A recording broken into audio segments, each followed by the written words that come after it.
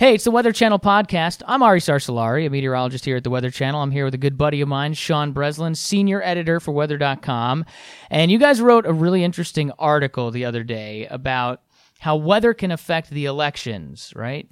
That's right. Actually, Ron Brackett wrote it. He's an editor with weather.com. He's one of our writers and did a great job covering this topic that's going to be on the front of everybody's minds in a couple of weeks here when Election Day is November 6th. Well, you know, this is what we specialize at here at the Weather Channel. We are definitely a place to go for political information. You know, we're very strong in that we're trying to compete with Fox News and MSNBC and all that stuff. So, no, I'm just kidding. I mean, look, at the end of the day, it's actually there's been like some scientific research that has gone on that has actually proved some really superbly fascinating things. So I know we got the elections coming up, the midterms, a lot of people are talking about it.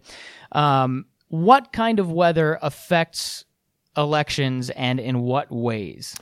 Well, there's been a couple of studies in the past couple of years about what kind of weather will have these impacts, and gloomy, rainy weather seems to have the biggest impact on voter turnout. Now, we all know, and we're not going to get too political in this podcast, but we already know that American voter turnout is not great to begin with. So if you give people an excuse to not go, there's a good chance they're not going to go. So weather is obviously one of those big factors that's going to change the voting habits of certain Americans. And after a couple of years of studies, there have been some political scientists that have found that the rainy weather, if you have a rainy day at the polls, this is literally a rainy day, not figuratively. If you have a literal rainy day at the polls, that's going to affect Democrat voter turnout more than Republicans. So in other words, Republicans are more likely to stand in the rain or just be more determined to get to that polling station than Democrats will. So generally, if the weather is crappy, that's going to favor the Republicans in an election. That's the belief from these studies. By how much is it? I mean, is it just like a little bit, or is it a lot?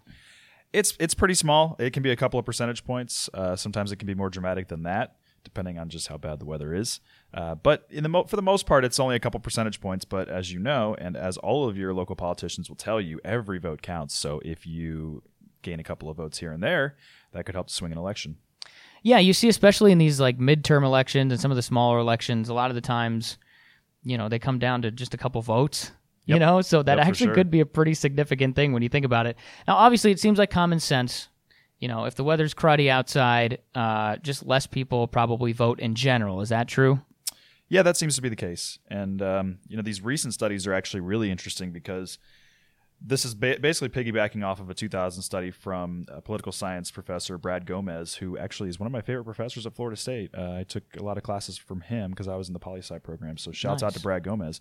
But he did the initial study with a couple of other political scientists that basically found out that Republicans benefit more from bad weather than Democrats. Well, this new study, which is actually a rewrite or an elaboration on a study that was published in January 2015, this new part of the study goes even further because what they saw was that not only there weren't as many people voting, but it turned out when they started looking at these numbers, the percentage of voter turnout wasn't declining as much as they thought it would, which basically means that these people are still there, but they're not necessarily voting Democrats. So what they did was they dug into that, and what they found out was that some people, about 1% in some of these studies, is these people are actually going to the polls to vote for a Democrat, and when they get there and the weather is crappy, they actually will change their vote to Republicans. There's something about this crappy weather that's actually swinging their vote while they're standing in line. Do we have any idea what that is? I mean, that would be like the interesting scientific thing for me. Like, I want to know why that's happening. Yeah, no, the guys that did this study, they said they need to do more studying, and this is obviously just building on a study from 3 years ago. So this was the more studying that they wanted to do, but now once they've revealed this, they said, well, we need to learn more about this because we don't know exactly why this is happening. But something about bad weather is making Democrats, a small percentage of them, want to vote Republican. So not only does it make less Democrats actually show up to vote in the first place, but it is also somehow like the weather is like mind control. It's almost like a parasitic kind of thing, making Democrats all of a sudden change their mind and vote for Republicans. It's wild. It's very wild. Yeah, it is. Okay, so I was also reading in the article that you know, one of the reasons for this could be that, you know, people are more willing to take a chance.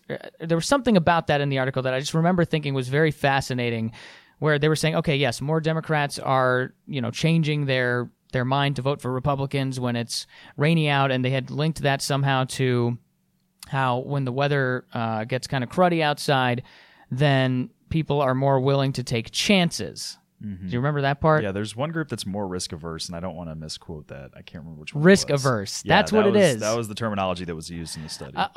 That's right. A greater chance or a greater want to take a risk. Right. I believe that's what it was. It was. I believe that's Republicans that they were saying are in that group. So what? Republicans are more risky then? I guess so. I guess they're a riskier group, but driving to the polls in the rain, I guess that's pretty risky. So. This is really fascinating stuff because there's so many things that affect elections, and obviously all the stuff you see on all the political channels and stuff. There are a lot of things, but weather's not something you very often think of. I mean, obviously when the weather stinks, less people will go out to vote, but who would have thought that it was actually changing people's minds? And for sure, right now, I mean, Hurricane Michael is definitely the big discussion. It's the thing that's on everybody's mind, and there's some pretty big elections coming up in Florida. So Governor Rick Scott has actually extended the early voting time, both earlier and later. So it's giving these hurricane victims more chances to vote. That's typically a redder area of the state, the Panhandle.